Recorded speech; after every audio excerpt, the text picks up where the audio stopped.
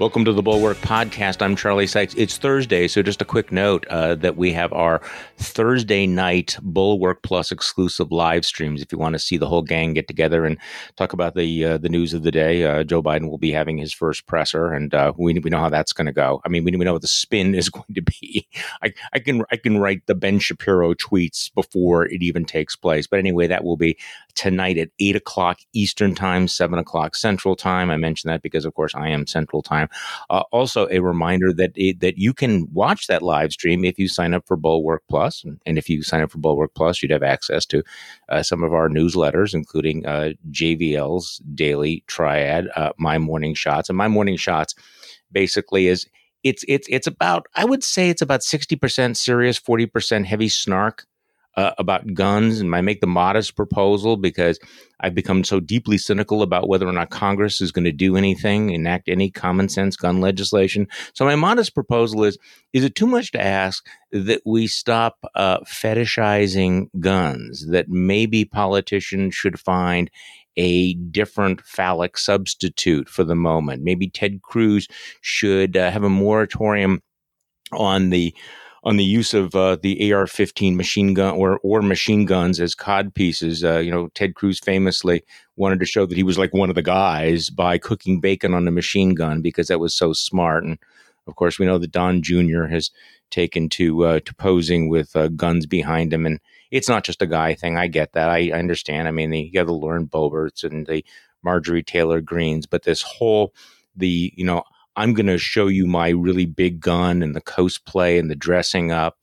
Perhaps just as a modest suggestion, this is not really advancing Second Amendment rights or respect for responsible gun ownership. If you want to be taken seriously, maybe ought not to act like a bunch of fucking idiots. So we got the explicit rating before I even introduce Tom Nichols, who comes back to the podcast. And welcome back, Tom. Hey, Charlie. Great to be back. Well, let's see how you feel at the end of this, because we've been having a little bit of discussion on the Bulwark staff between the dog owners on the Bulwark staff and the cat fanciers. Yeah. Now, it's one thing for us to go back and forth, but you have parachuted into our fight. It was like those guys are fighting over there, and you parachute in, and amazingly, as an advocate for cats, and very specifically, I want to address this. The comment that I made. Who did I actually say this to? I was on one of the podcasts, and we were talking about the difference between dogs and cats, and the obvious inherent superiority of dogs. Okay, there it is. No. I need to back up a little bit. See, I didn't start this. This came out of nowhere. This came out of JVL and Sarah Longwell just totally gratuitously said they don't like dog people. And Sarah thought that she was really annoyed by dog people who tried to, get this, humanize themselves by posting pictures of dogs. To which my response was, well, maybe they were humanizing themselves because they're actually humans. So this guilty to humanize, but of course it immediately degenerated into dogs versus cats, and I did point out that one of the advantages of dogs is that dogs are the ones who they serve in the military, they arrest people, they're canine units for police departments. Dogs jump out of planes, they sniff for bombs, and I did say there are no hero cats. And boy, did I open up a can of whoop ass on myself, because apparently you opened up a giant can of little Friskies all over yourself there. Exactly. Well, I understand that there's this need for the urban legend about the hero cat, because there's a video out there. There's one YouTube video of a cat that actually does something. And it's like, see, cats are okay. So, out of the 100 million cats in the world, how many cats are there? A billion cats in the world, most of whom are basically saying "fuck your feelings" all the time. There's one cat that jumps out of the. Think they're saying, Charlie. That's dog people are so insecure about cats. I don't want to draw too close a comparison to MAGA world, but they're always thinking about what cat people think about them. And the thing is, cats and cat people, we're not thinking about you at all. That's the thing. Cats just are. See? That's what I'm They saying. keep their thoughts to themselves. They are not judging you, Charlie. That's right. They're just over there. I mean, and then there's a reason why. For example, Dr. Evil is portrayed not as a dog person. Dr. Evil has a cat, right? I mean, you think that's a coincidence? Well, I mean, but what is it? The cat owners tend to correlate with high intelligence, so it's okay. But I get to give you the shot here because you are one of these people who believe that there are hero cats. And by the way, I have one. I have owned up to it that there are hero cats. Okay, and you actually have a story about a hero cat. And I'll stipulate dogs are great working animals. I mean, cats are working animals if you put them in a barn and tell them to keep the mice out of the grain. My cat is a great mouser. But no, my cat woke me up. I had a house fire 3 years ago.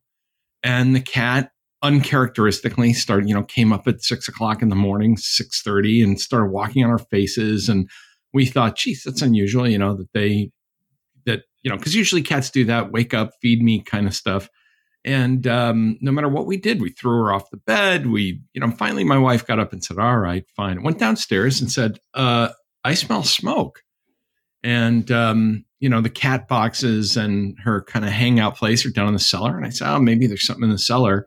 And there was flame shooting out of the cellar ceiling.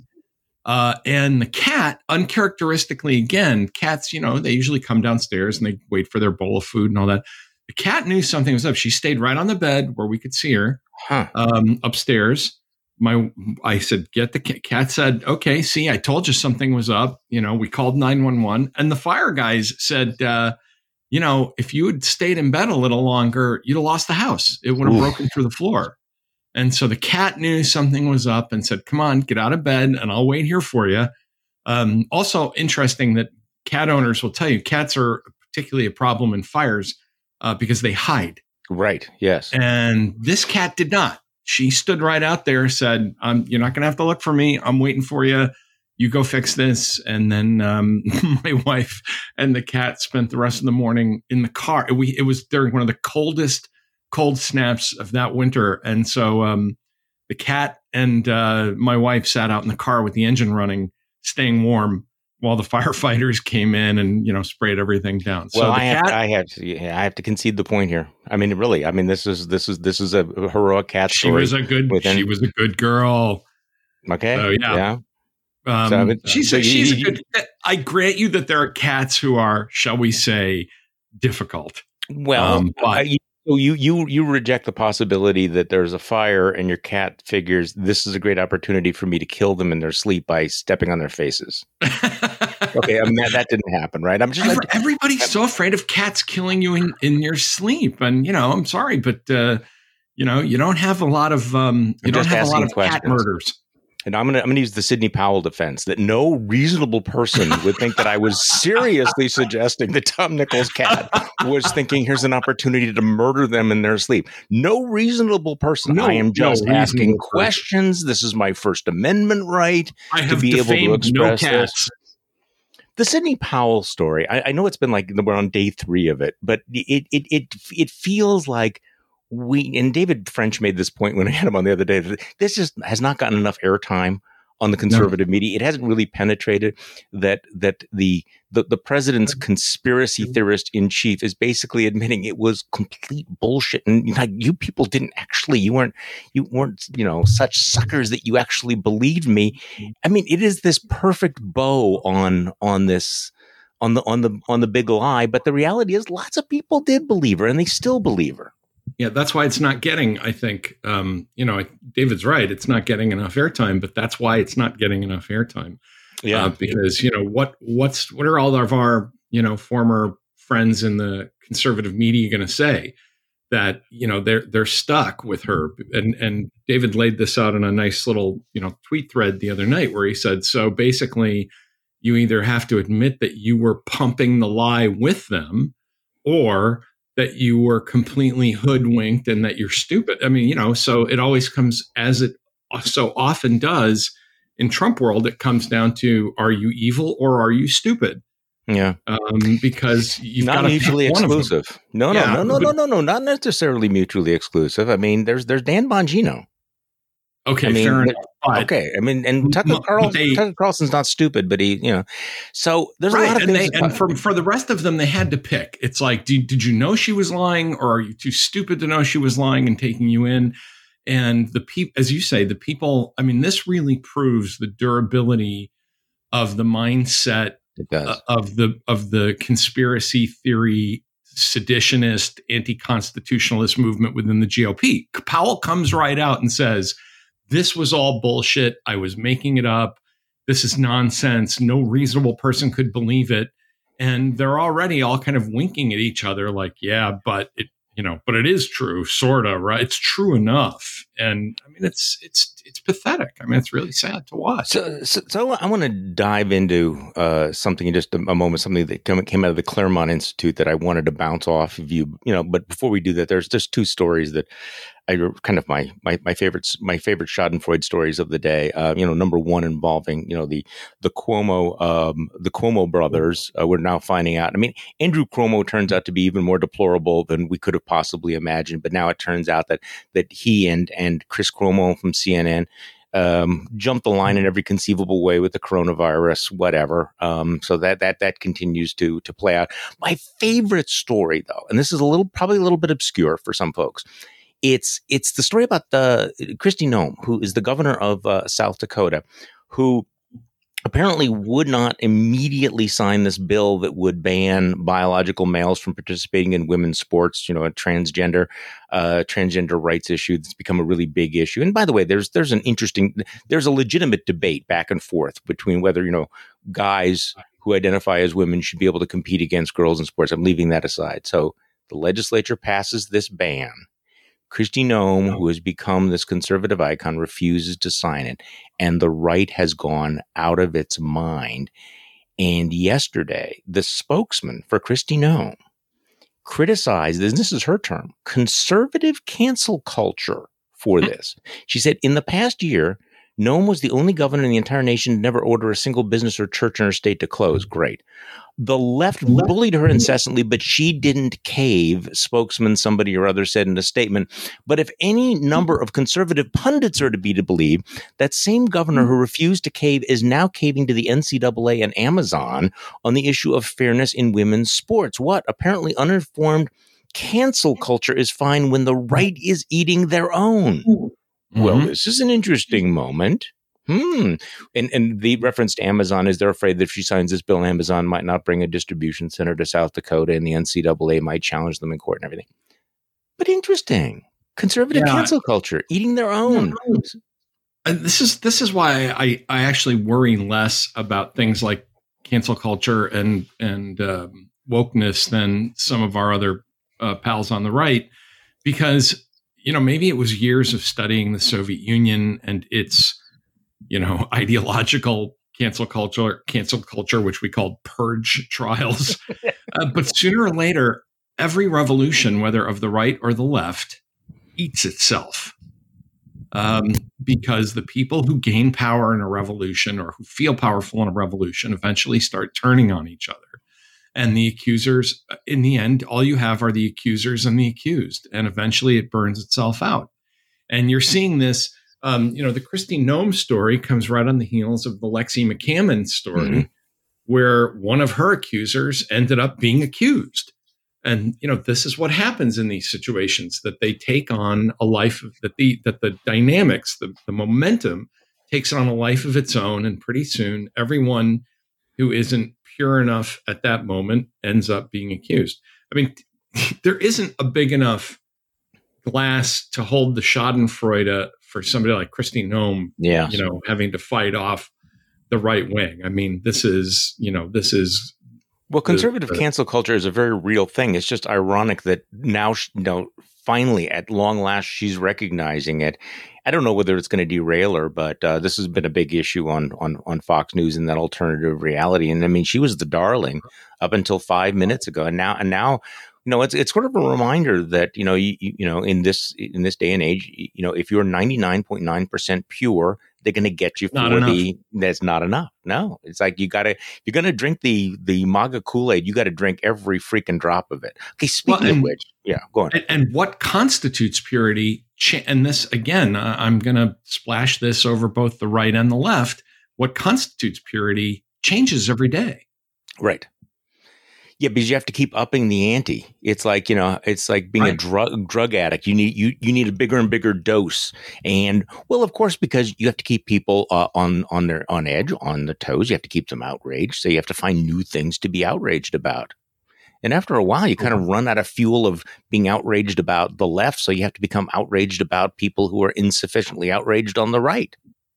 That actually made sense, believe it or not. It does. And you're slicing the pie narrower and narrower and narrower to try to find your particular niche where you stand alone as the ultimate arbiter of, who should speak for the, Christian, decent, anti-trans bathroom, South Dakotan, Black Hills, yada, yada, yada movement, just as on the left, to keep adding letters to your person, to how you identify yourself, because again, you are staking out narrower and narrower claims of power against other people. It's got to be very frustrating for Kristi Noem, though, because she's basically saying, her spokesman saying, look, do you see how many people we were willing to kill here in South Dakota to stay on the right side of MAGA? I mean, we didn't shut down anything. We have one of the worst death rates in the entire country. Okay, so do we get any credit for that? But, it's one thing to have lots of people in South Dakota die of the coronavirus because she won't shut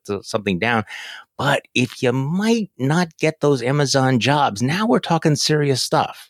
Well, that's the other thing, isn't it? Once it's all fun and games until a whole bunch of jobs and money, and of course, the more paranoid fringes on the right are like, see, this is why, this is actually how conservatives become anti-capitalist. They're like, well, see, these giant capitalist organizations need to be smashed because they've become our new overlords and masters. And, again, the usual, the new. And I think this kind of heads to where we were going with this bizarre piece you were going to bring up. But, it's like, well, wasn't life just better when we were all, small farmers and shopkeepers?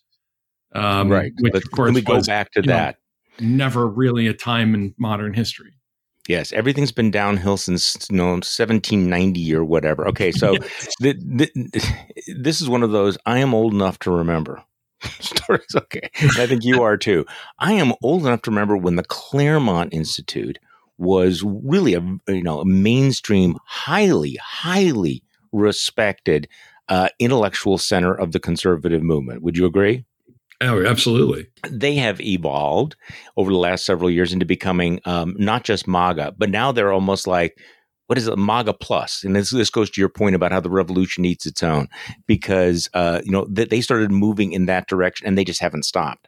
So the piece I wanted to talk to you about is in The American Mind, which is a publication of the Claremont Institute.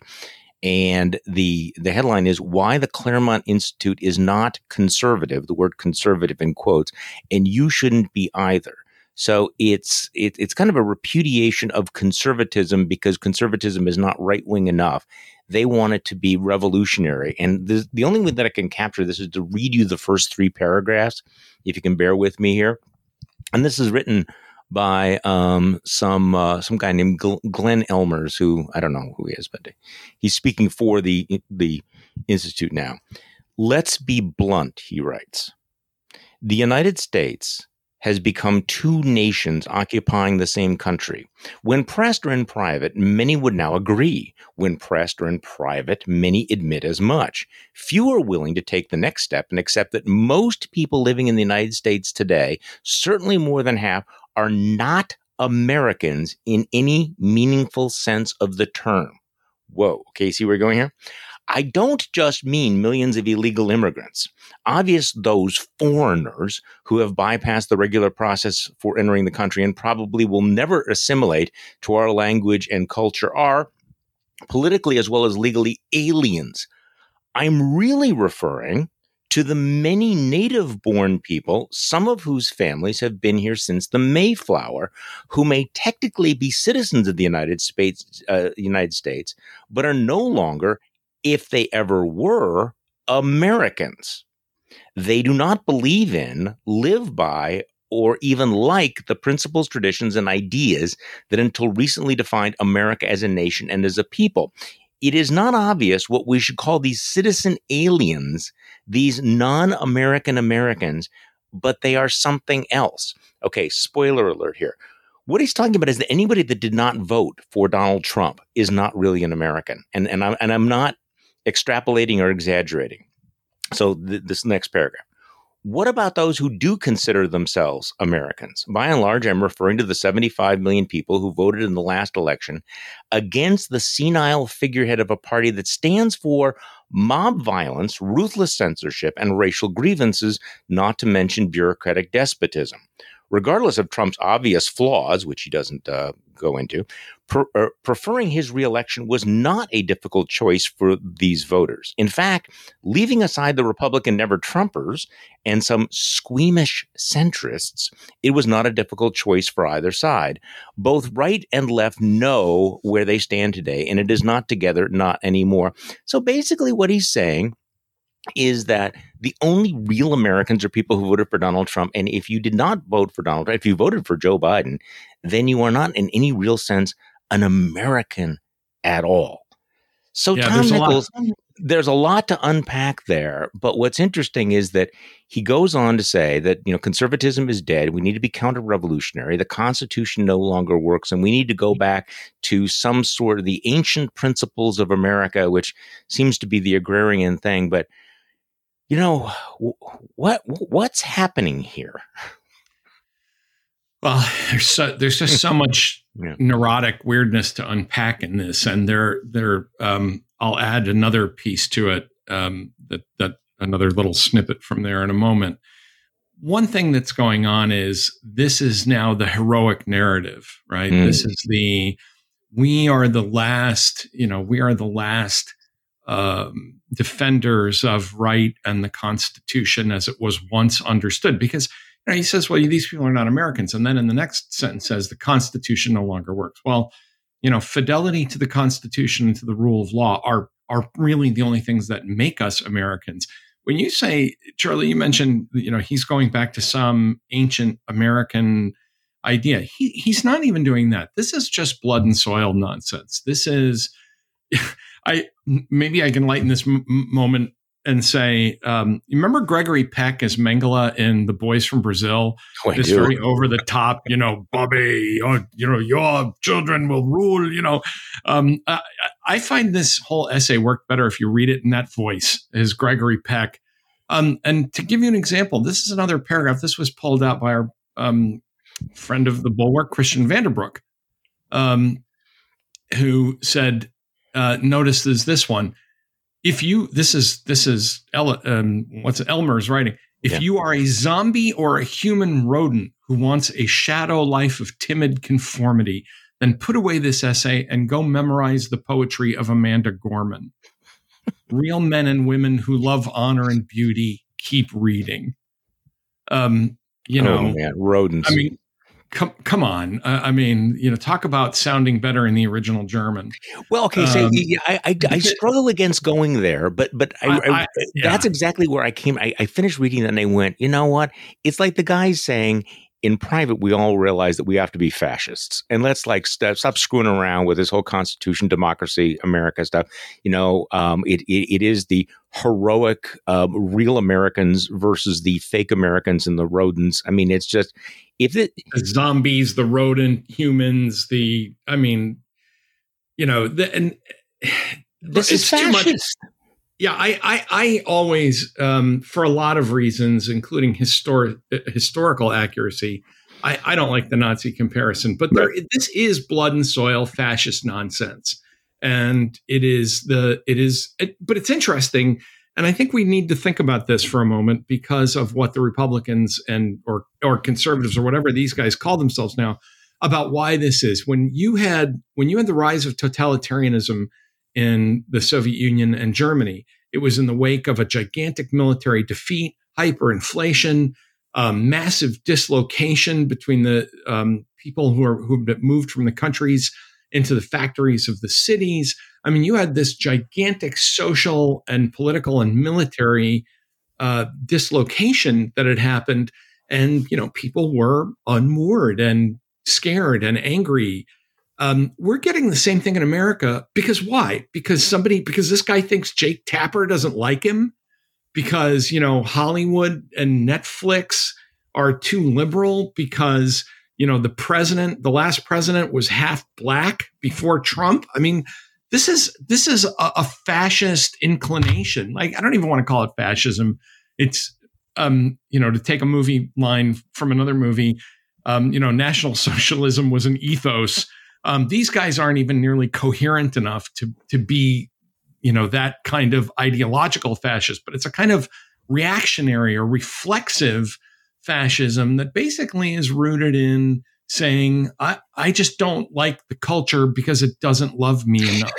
Well, you're right. I kept reading to figure out, okay, so what are you proposing? What is your vision? So just stepping back from fascism here, clearly the rhetoric is the rhetoric of a civil war, which is that we're no longer one America. These people are not fellow Americans. We don't have anything in common. And the lament appears to be that we are divided, but we're not divided enough. That we need to make this tribal divide much more. Sorry to interrupt, but to say, and added to that, we are not American. We are not both Americans, and half of us are not even human beings. Well, they're getting to that. And of course, and then this description of the Democrats. And by the way, I would love to spend a whole podcast talking about, where I disagree with the Democrats, the amount of money they're spending and everything. But this is interesting, the way that he describes it, is that the Democrats are a party that, quote, stands for mob violence, like January 6th never happened, mob violence, ruthless censorship, and racial grievances, not to mention bureaucratic despotism. Well, you can, this again is, if you portray the other side as being this way, you're going to get to this. Now, we just called him a fascist, well, he is, but the Democratic Party, are they really for mob violence? I mean, this is, okay, January 6th was literally mob violence, ruthless censorship. Turn around and look at what all the things that the right wants to censor. Racial grievances. Now, by the way, have you noticed the degree to which conservatives are invested in denying any allegations of racism, racial prejudice, white nationalism? I mean, it is really extraordinary the degree to which they have internalized the anti-racist rhetoric. I mean, I think there are people who go too far. I think there are people who try to shove everything into the box of white supremacy. I was on a Sirius XM radio show yesterday, and we were talking about the need for voting reform with Dan Abrams, who has a great show. And a caller called in and basically said, you guys are missing the point, because you shouldn't talk about this without using the word racism in every sentence. And Abrams pushed back on him that, okay, look, we're talking about voting rights. We're talking about the civil rights movement, but you want us to use this term in every single context. And I understand that people push back, but from Tucker Carlson to other publications, the denial that there's any racial problem or any history that we have not solved of racial injustice, I mean, is really becoming aggressive. I can't remember the last time that the right became so overtly invested in saying there's no problem, look at you trying to make it a big deal about anti-Asian hate. It's like, this is your narrative. Well, wait, guys, these are real things. Right? Yeah, but this is, again, it's the bunker mentality of, if we give an inch on racism, well, there's two things going on. One is if we give an inch on racism, then we have to admit that we are increasingly a minority in this country. Physically, we older white males that make up the bulk of this movement, but also that we are a political minority and probably ought to be. Because of our dedication to minority rule. I mean, we've used fascist. I mean, let's bring in the other word. This is almost like an apartheid approach to politics, to say we don't. Our goal is to make sure that enough states are governed by minority vote in enough times to control the Electoral College and the Senate. But the other thing that's going on, and this is where I think we do have to talk about the left for a minute, is to say, this is also a reaction to a left that has become monomaniacal, as you point out, about race being about everything. And I'll give you a small example. And I was we were talking about this Van Halen versus Van Hagar debate that I wandered into, because there is no stupid music debate that I won't make worse by saying something. And I said something about, well, the old Van Halen was very MTV friendly. That's why, the people who like that incarnation. Right. And someone popped into my timeline to say, and what a racist network it was. And I thought, it's okay for 10 minutes a day for something to not be about a kind of demonstrative or performative denunciation of racism. And I think the whacked out right and the monomaniacal left have become symbiotic on this question. I think, decent and intelligent people understand there is a serious race problem in the United States, and it is seriously manifested in the way Republicans are trying to hijack voting to suppress and eliminate votes from people of color.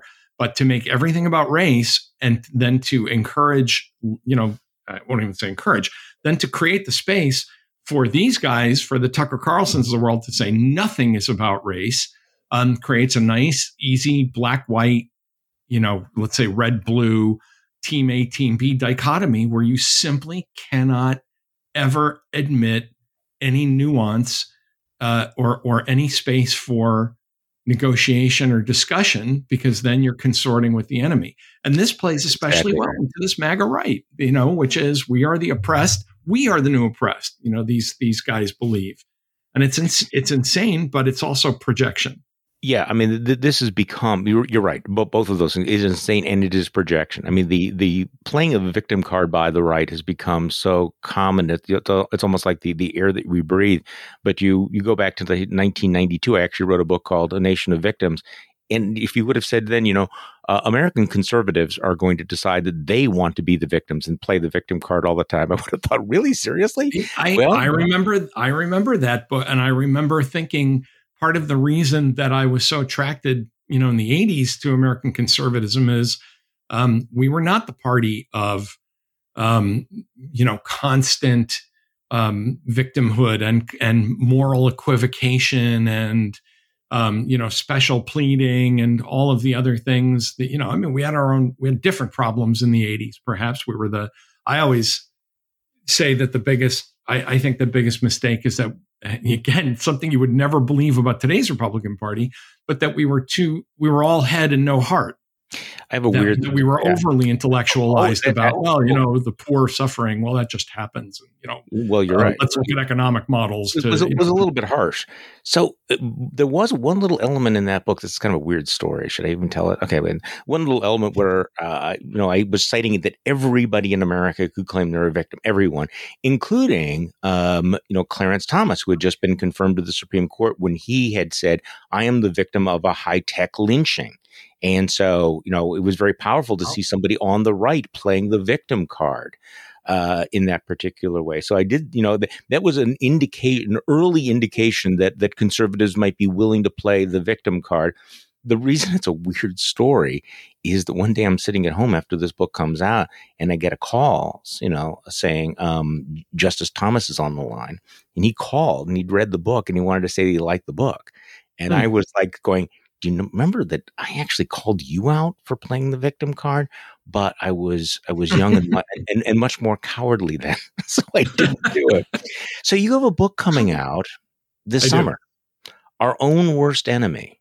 So speaking of pets, obviously you want to hold some of your fire, but this is about the internal attack on democracy. Is that right? I mean, it is, and around the world and in the United States, yes, that we have become the source of democratic decline. Because for years, you could get a lot of people on the right and left say, "Yeah, democracy." We had a big wave of democracy in the early '90s, and now it seems to be receding. And the answers were always, well, it's because of globalization and economic anxiety and it's because of, the culture changing so fast and multiculturalism and I think in fact, I was actually blocked on the book for a while because I was trying to test all of those theories and searching for evidence that would actually make sense. And what I came to is 30 years of prosperity, no matter what. And of course, people bristle at that because they say, we're not a prosperous nation. We have a lot of income inequality, but inequality is not the same thing as poverty. It just means that there's a gap between rich and poor.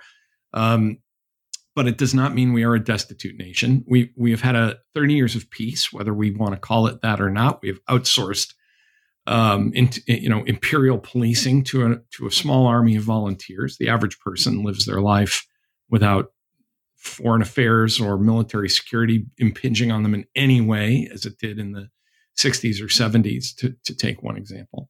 And we live with an incredibly high sense of entitlement created by technological prowess. And I think in the end, we've become this kind of pampered, entitled, unserious culture that, leads to the kind of things that we're talking about today, Charlie, where, someone says, well, CNN or MSNBC has a bunch of hosts that don't like me. Therefore, I am oppressed. I am oppressed because, my guy doesn't win every election. I am oppressed because, there's too many black females playing police captains on TV. The level for considering whether you are oppressed has become so low merely to mean I am annoyed or inconvenienced, that we are really tearing apart democracy. I mean, we, and it's not just here in the United States. I mean, the rapidity with which people will say, well, democracy has failed, right? That the system has failed, in a world where the system, works remarkably well. I think where multiple systems work remarkably well, has become remarkable. And, the book's not about Trump. I mean, Trump, right.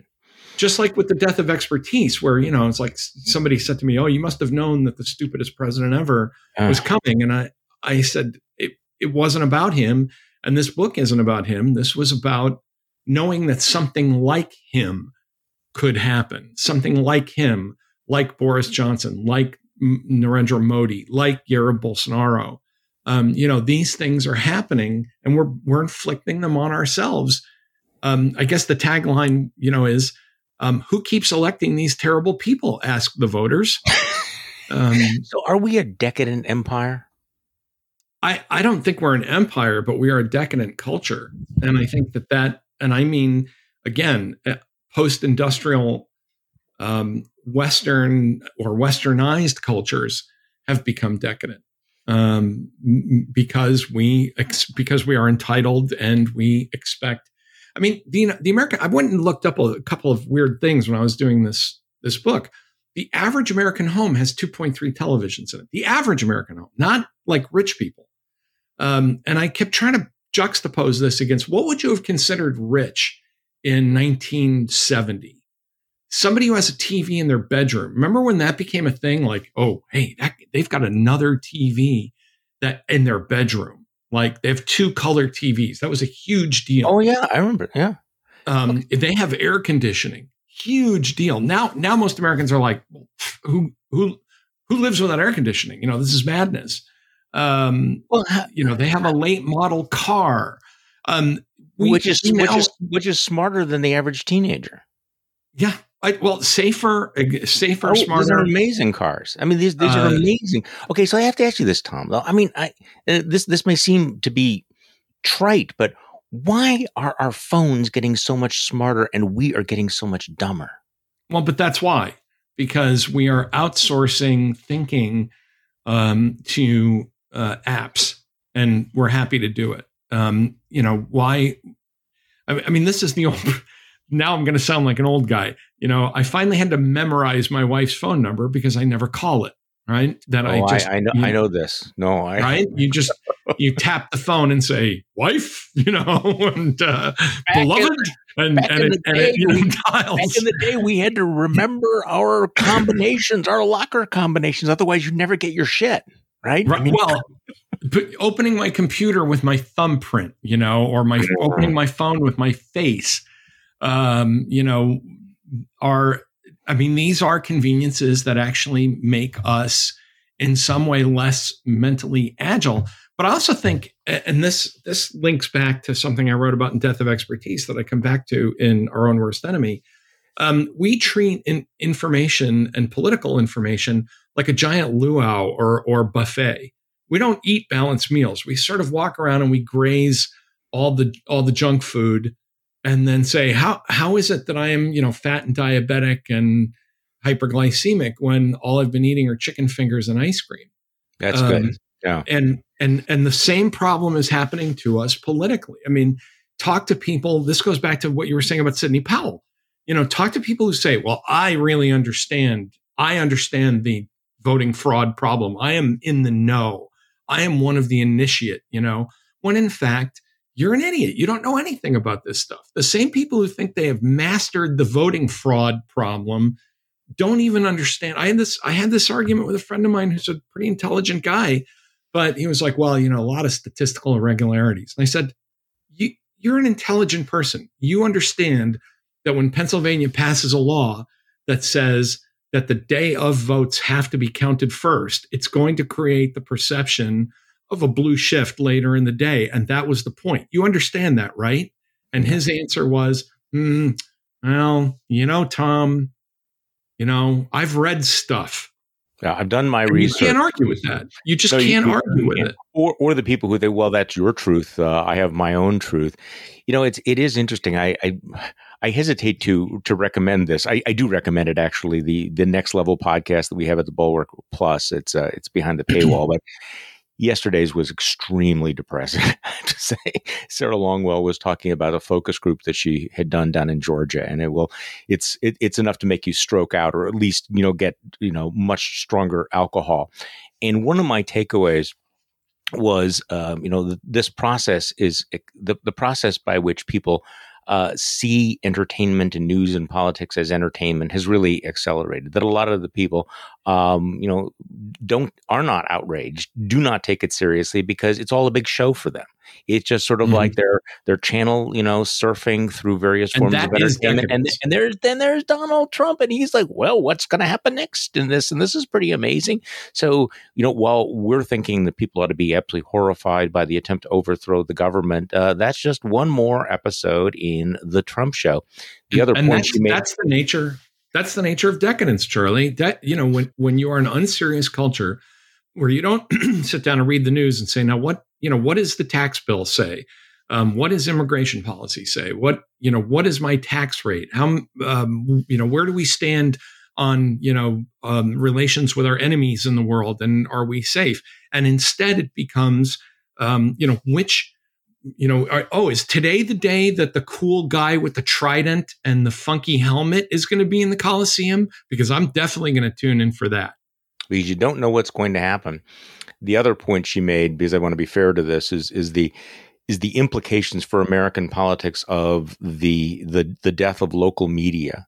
That everything is nationalized. So, for example, she's talking to people in Marjorie Taylor Greene's district, and they pretty much don't know anything that's going on with her. They don't know. They don't cover, because the local media either doesn't exist or doesn't pay any attention. So all they know are the national narratives, and it's really not about substance. A lot of these people go, yeah, Marjorie Taylor Greene, when you tell them about some outrageous thing she's said about, Jewish space lasers, they go, yeah, that's pretty bad. But ultimately they go, yeah, I kind of like the fact that she speaks her mind, or that she's feisty, or that, she has ads where she has an AR-15 because that shows that she fights or whatever. And you go, that's where JVL is now proposing that rather than having elections, that we just get, put people's, the faces of the candidates up on the wall, and then get 100 capuchin monkeys and give them all, cute monkeys, and give them all darts and have them throw at the picture, because how would that be worse than what we have now? And and so whatever picture has the most monkey darts in, that person is elected. And he basically says, in what way is that not an improvement, or at least equivalent to what we have now?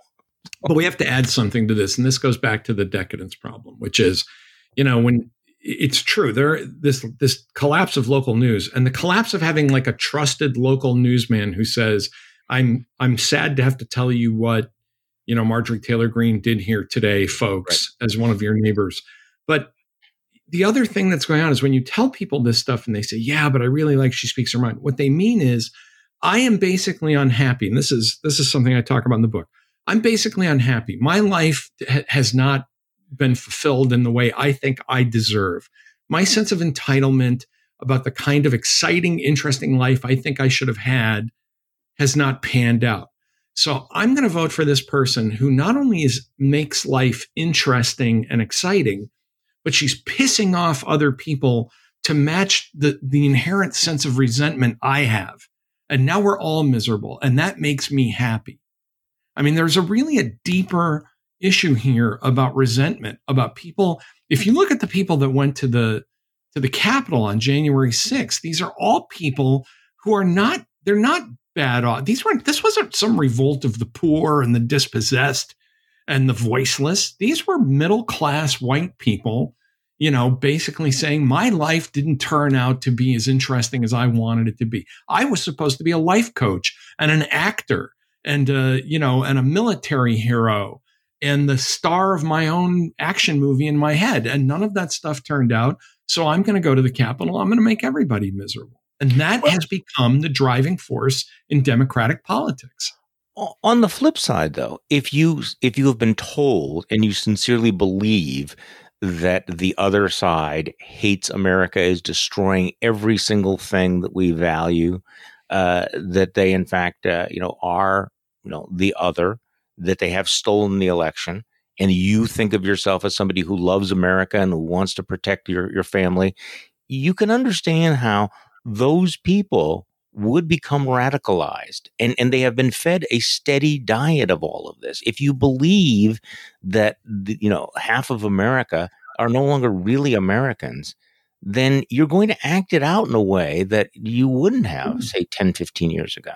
Yeah, but I'm going to push back on this, Charlie, Sure. and say that they are primed to believe it because they have this kind of itching sense of inferiority and resentment, and they were ready for that message. This, Fox and Tucker and the rest of them didn't take decent, ordinary Americans and turn them into lunatics. These were people that were waiting for someone to tell them that it's okay to feel the way that they feel. And the other problem, and this goes back to the kind of culture we are, is how utterly unserious they were. The people who said, I'm going to storm the Capitol.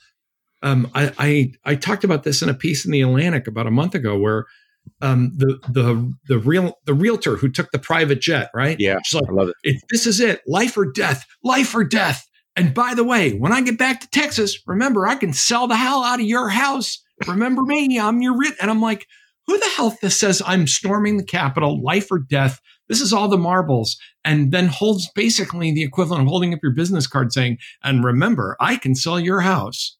These are people who, we live in a culture of zero consequences. People are going in front of federal judges facing prison terms for sedition and saying, but I have a work-related retreat in Mexico I need to go to, Your Honor. So can I get a few weeks? I mean, I'm sorry, but this is not, somehow that these people have come to believe that America is being destroyed. These are people who want to believe America is being destroyed because America never loved them as much as they think it should have loved them, and it hasn't given them what they think they're entitled to. I wonder if there's a connection here to the popularity of post-apocalyptic movies, the number of movies that we have where we, as a form of entertainment, imagine the world has been destroyed by either global climate change or nuclear weapons or a massive pandemic, and we have to start over. We have to survive and then start over again. It's become this kind of weird, late stage civilization fantasy. What if everything was wiped out and we had to start over again? I kind of wonder whether there's some connection to this, that we live in the most interesting possible time, and yet people are so bored and kind of want to. I think it also explains. I mean, that you're singing my song because I actually teach a course on this kind of apocalyptic pop culture stuff, and of course, it peaks during the late Cold War, right? When we assume that nuclear war is around the corner. What you get afterwards is zombie or pandemic driven narratives, even before the pandemic, that wipe everything out. But the other form of movie that we should be looking at here is the obsession with comic books and superheroes. Oh, we're going to talk about the Snyder Cut. We're going to get to it. No. I haven't seen it. So, but I think it's just interesting that a culture of adult, and I love, by the way, I still watch the original Christopher Reeve Superman as comfort food. But we've become a culture that is so juvenile and so bored and so obsessed with the notion of heroism that we are middle-aged people, and I think anybody over 35 is all pretty much middle-aged, but we are grown men and women who flock to the theaters to see superheroes, to watch glorified versions of comic books, because again, I think we all believe that we are the heroes of our own movie.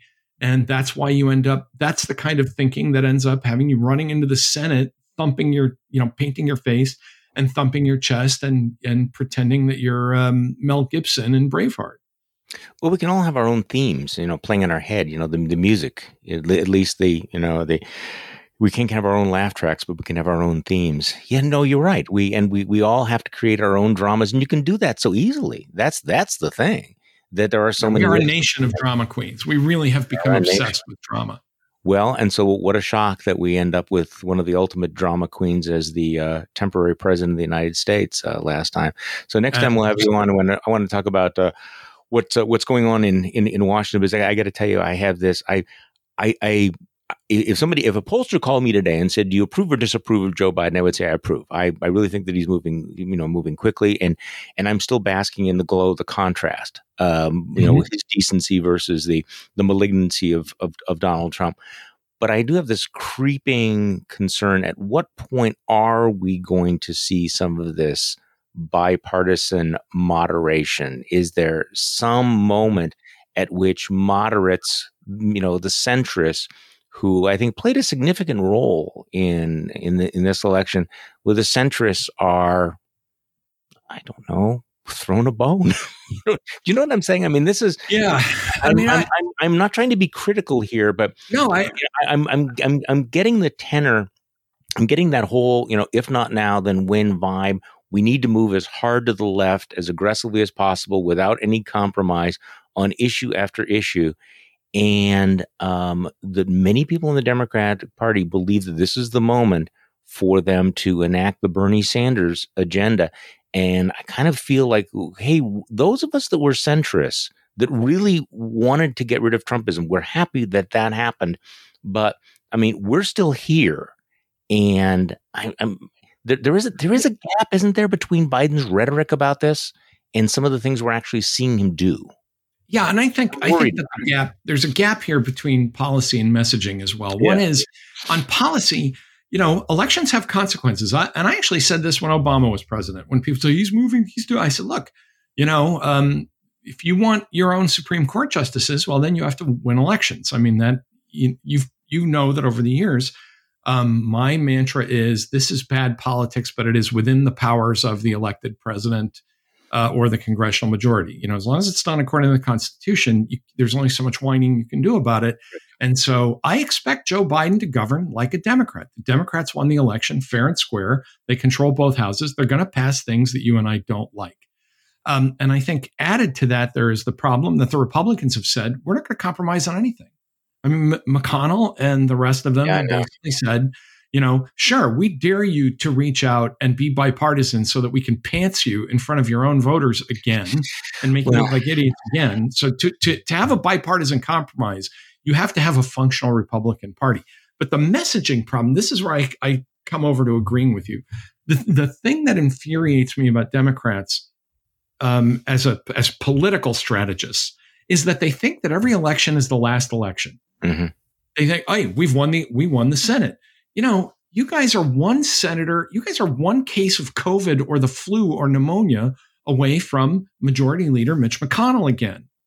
And when you're out there saying, as you pointed out, everything's about race and we have to enact the Bernie Sanders agenda and socialism isn't so bad, they're not listening to people like David Shore, who I think is really intelligent about this, who says all elections are national elections, and that what AOC says in her D plus 55 district can in fact hurt Abigail Spanberger in her R plus 2 district or whatever it is.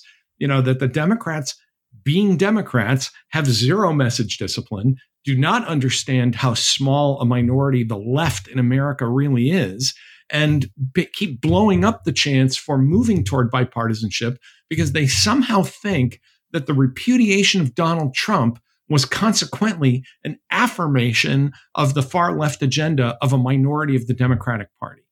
And that's, Biden, I think, I too would say that I approve of him because I think he's actually navigating among three parties here, which is this completely obstructionist Republican Party, a more or less sensible Democratic Party, and a kind of, left-wing Democratic Party that just has no political maturity and doesn't understand that they could all end up being in the minority in another 18 months again. And I'm not sure what he can do about that. I'm not sure what he can do about it. We'll find out how he handles himself, what kind of discipline we get from Joe Biden at the press conference. I snarked at the beginning that we know what Ben Shapiro is going to say about it. My impression of Biden is that he always that they lower the bar, say he's going to come out, he's going to be completely senile and incoherent, and he comes out and he's just fine, but in the current media environment, all the Ben Shapiros of the world needs are 10 seconds of video that you can take out of context. And you're going to get that 10 seconds, like that stupid thing yesterday where he turns to one of his aides and says, who do we turn it over to next? And somebody says, well, the reporters have to leave. There was nothing unusual about that at all. That was a completely, for anyone who has worked in Washington for more than 30 seconds, that was the completely normal end to a meeting. And yet on conservative media today, it's like, see, they were protecting him because he was becoming senile. He didn't know what he was talking about. And, this is part of the problem of moderation, centrist, bipartisanship, any of the things we've been talking about is that when you have one side that refuses to engage in any sort of good faith debate, when none of it is going to be in good faith, how do you find a way to work past that? And I don't know the answer for that. This is why I don't argue about policy with my former comrades on the right, because none of it's a good faith discussion. No, it is no longer good. It's just the policy stuff is just the wallpaper for something completely different and a lot darker. And vile. Something underlying it that is vile. Exactly. Tom Nichols, thank you so much for coming on and setting me straight on the Hero Cat story, which I put. Well, Charlie, if there's going to be bipartisan unity, it's going to start with cat and dog people, and we can do this. But you got to lay off Sarah Longwell, man. You're inundating her with dog pictures, and you're calling in the dog mobs on her, and I gotta speak up for Sarah. Think positive thoughts about cats, and we'll reach across the aisle. This is a new definition of victimization. So I tweet dog pictures and tag her. Poor Sarah. Sarah Longwell is the Amazon of American politics. And you're saying I need to lay off Sarah Longwell because on her Twitter stream, a picture of a puppy might show up. And it is true. It's so true that anybody who knows Sarah knows how funny that really is to say that you have to lay off Sarah Longwell. So, she can defend herself. But, yes, like I said, we will find pet unity before we get to political unity in this country. We may. Tom Nichols, thanks for joining me. I appreciate it very much. And thank you all for listening to today's Bulwark podcast. I'm Charlie Sykes. We will be back tomorrow, and we'll do this all over again.